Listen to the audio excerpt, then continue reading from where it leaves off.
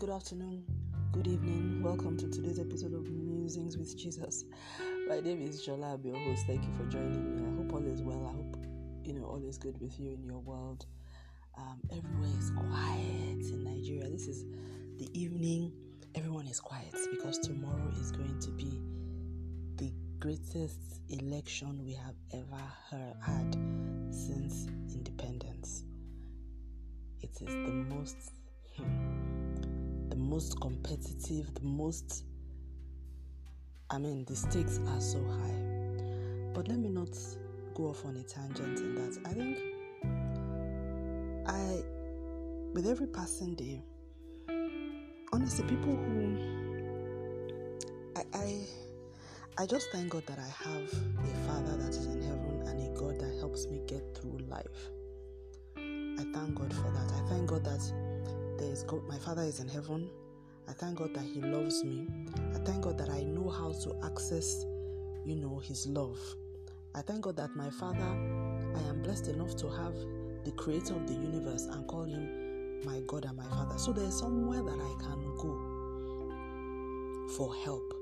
There's an emergency helpline that I can call at any time because things just happen. And you can't keep calling, sometimes before you have the time to say, let me call a friend or call this person, the situation is upon you. So I'm very happy that I have a God who is, He's in heaven. He's also my Father.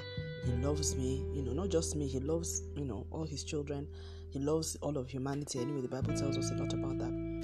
I appreciate all of that. Then I also like the fact that there is, that he thought ahead of the needs that we would have. And he knew that man needed God on earth. In fact, as I'm musing now, I now realize why, whenever God always came down to do things, because the challenge of faith is, so there are two main challenges that I think we as human beings struggle with. One is there a God? And that one, in certain parts of the world, like in my part of the world, we know that there is God. We're not even debating that most times. Most of the people who say there is no God is out of anger or because they want to be like people from a certain part of the world. But fundamentally, as Africans, we just come with that God. Is in our DNA. We believe in God. We believe in the spirit realm. We know that there was a world before us. We know that there's a world that governs things that happen around here. We know that there's a lot that we do not see, we do not know. All of that, call it metaphysics, spiritual, whatever the word. We understand that in Africa because it's it's a part of our life, because there's strange stuff that happens. You know what I'm saying? So we are very close to the way things were. We're very close to the ancient world in Africa. So some of these things you can't even convince a lot of us that there is no God. So, but we do know that there are people around the world who worry about that. But I think the concern, and this has become more glaring to me in recent times, particularly in my last 1 or 2 years, I think the concern that a lot of us struggle with is whether God is here with me. So I know that God is in heaven. I know that there's a creator God. I think most people know this, whatever faith they may be, whether the God they serve is the really, the Alpha Omega God, they may not be sure, or even though they think He is, or who they are worshiping is God, but He's actually not. But then they know that there's one Alpha, that there is one, top God, they know that Most High. But the question is He here with me? And when I say here, is He accessible? And it is that doubt that has made, and this is a direct consequence of the fall of man in the Garden of Eden. Because before then, God and man, they were like, they had direct access to one another. You see that in the Garden of Eden, there was no intermediary, there was nobody. God would just come down and talk to Adam and Eve. He created him, told him, be fruitful. It was a direct relationship kind of thing. We are not told that God even used angels to talk to Adam. In the Garden of Eden, it was God talking direct face to face to him, and they were used to all of that. But all of that changed after the fall of man. So God became very far away. First of all, the spiritual realm was completely cut off. The curtains were drawn. But the spiritual beings were still there, but you can't see them anymore. Apart from people who then, go through all sorts of routes to do that. But then basically in our day-to-day. So that really, really, really affected man. So I think even Christians, we struggle with this. And this is what makes people, seek after somebody to help them. That you're looking for an intermediary to help you with God, which is not bad, because there are leaders, there are apostles, prophets, pastors. The fivefold ministry is there to help us. But it should never ever take the place of Jesus, the mediator, because God himself, I think God, in realizing, so two things. Jesus came to help us break that wall of partition, and then he became the mediator. And he's seated at the right hand of the throne of God. So we go through Jesus to come to God. We go in his name. Everything that I have, even how I started this musings, talking about what God is to me. The only reason why I can call him my father is because Jesus died for me, and he made the way for me to have access by faith into the grace of God. So that was already done by Christ. But then, in addition to that, he then sent the Holy Spirit to come and be here with us, because he realized that we need that ever-present guide. So that, because now I think about it, because I'm like, Jesus said, I will be with you even until the end of the age. And when he says, I will be with you, I guess what he means is the Spirit of Christ that we receive when we get saved. Because the new man that is birthed in us, the new spirit man that we receive, and Ephesians 4 talks about this new spirit man, 4:24. I think from verse 4, Ephesians chapter 4, verse 20 to 24 talks about the new man. That new man is created after Christ in true righteousness, and true holiness. So that spirit man is the one that sort of like molds us in the shape of Christ as we yield to him, and the word of God teaches us. The Holy Spirit also mentors and coaches us, and we just sort of like grow in it. So we receive the ability to be transformed by the spirit that we received, and then by the renewal of our mind, which then takes care of our mind.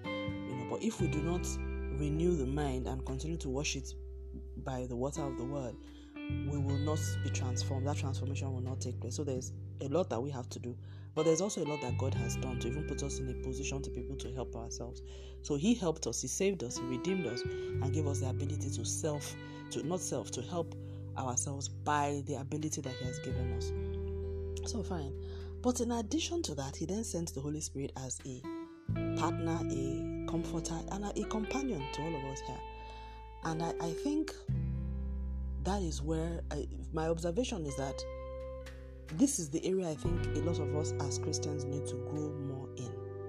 Because when I look at the early church, they developed their relationship with the Holy Spirit and with Christ. So they never had that fear. I mean, even Jesus, when he was talking, he would say, when he was praying to God, he would say, I know you have heard me, but for the sake of the people around me, Lazarus, get up. Take up your bed and walk. Lazarus, come forth. He knew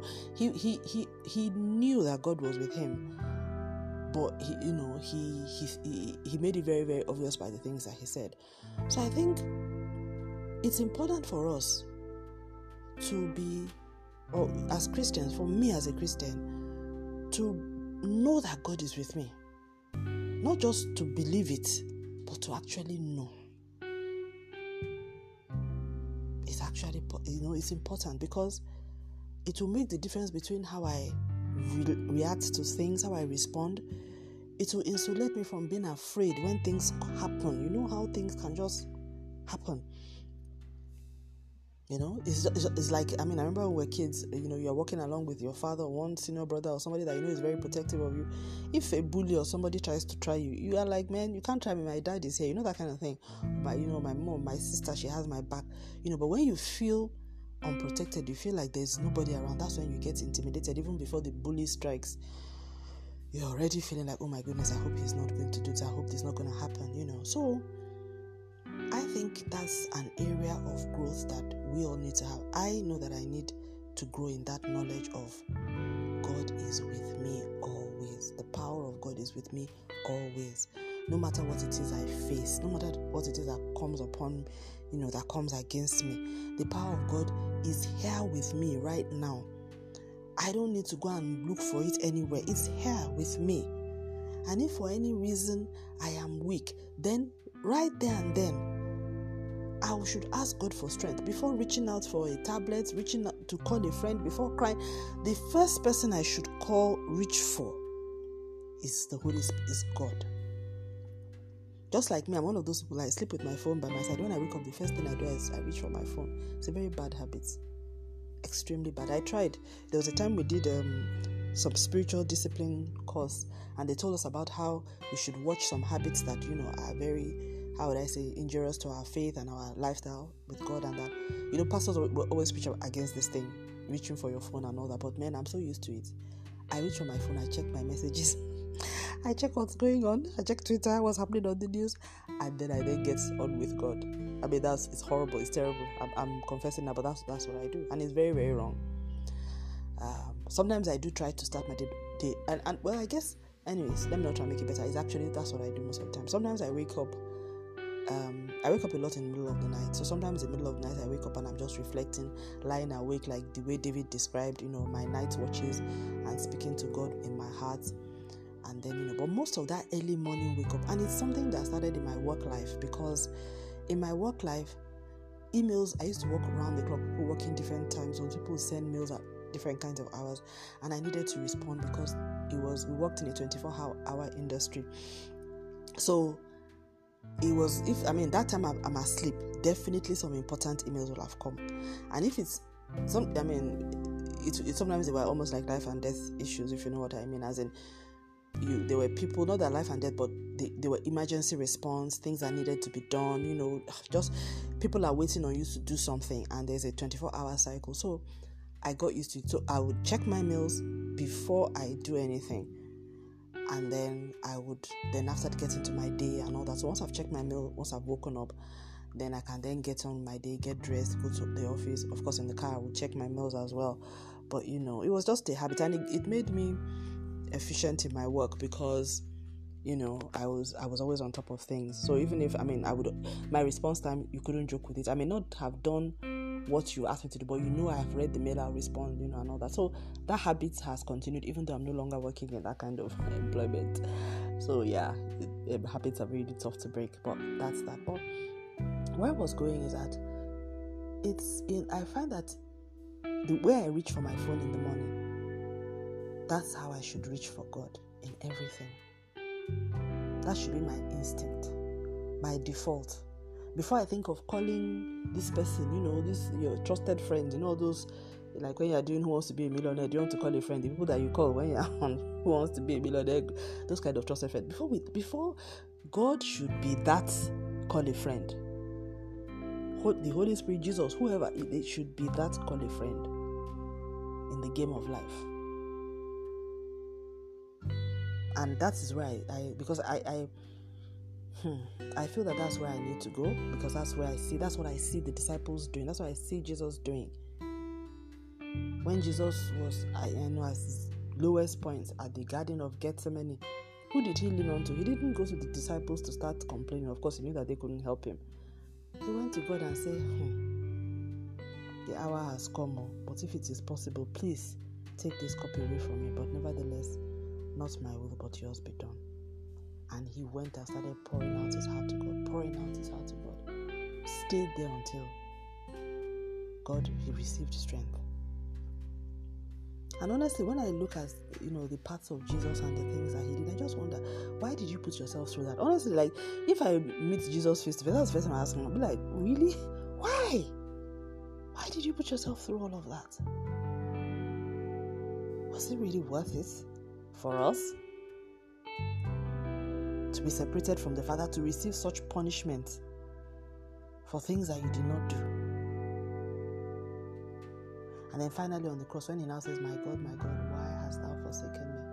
I have never been able to watch Passion of the Christ, because it's too real for me. I have never been able, I just watch portions, but it has been, because the suffering was intense.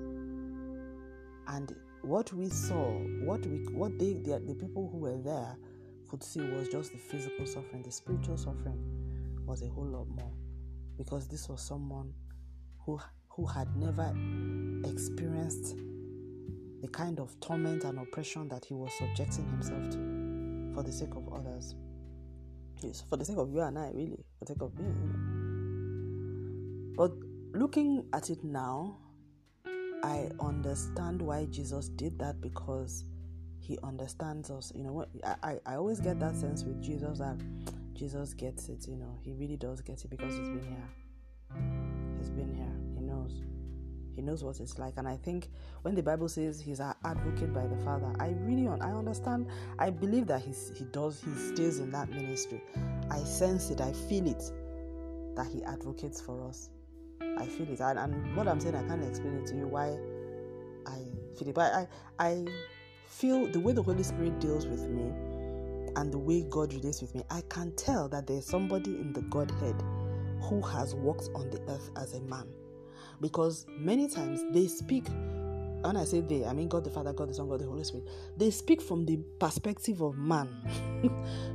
They speak from a lived experience. I don't know how to explain it to you. They don't speak from like God, oh, we're up there, and all that. Even though they do speak from that perspective. But they understand what it's like to live on this earth. This horrible place. Terrible place. Like now, as I'm talking to you, the weather is so hot, as in hot. You can see that definitely God did not create a planet that is too hot for the people to live in. It is what we have done that has made it this way. Also, he didn't make a planet that would be too cold for people to inhabit. Clearly, some things have gone wrong somewhere. Either that, or we're not supposed to be living in certain places. You know what I'm saying? Neither did he create a world that will be the ground will be opening and carrying people. You understand? Volcanoes will be coming out of the ground, earthquakes, killing people. That was not in the plan. But God's creation has been corrupted. It has been corrupted. So anyways, this has turned out to be a really long, winding music. We've moved from anything. But I think the central thread in all of this is, I don't know how people do life without God. God, I like the fact that he's an ever-present help in time of need. I need to grow in my knowledge and understanding of that. And also understand as much of him as I need to be able to deal with the issues of life by the power of his word, through faith in his name. And I want to believe everything that he says about himself concerning me.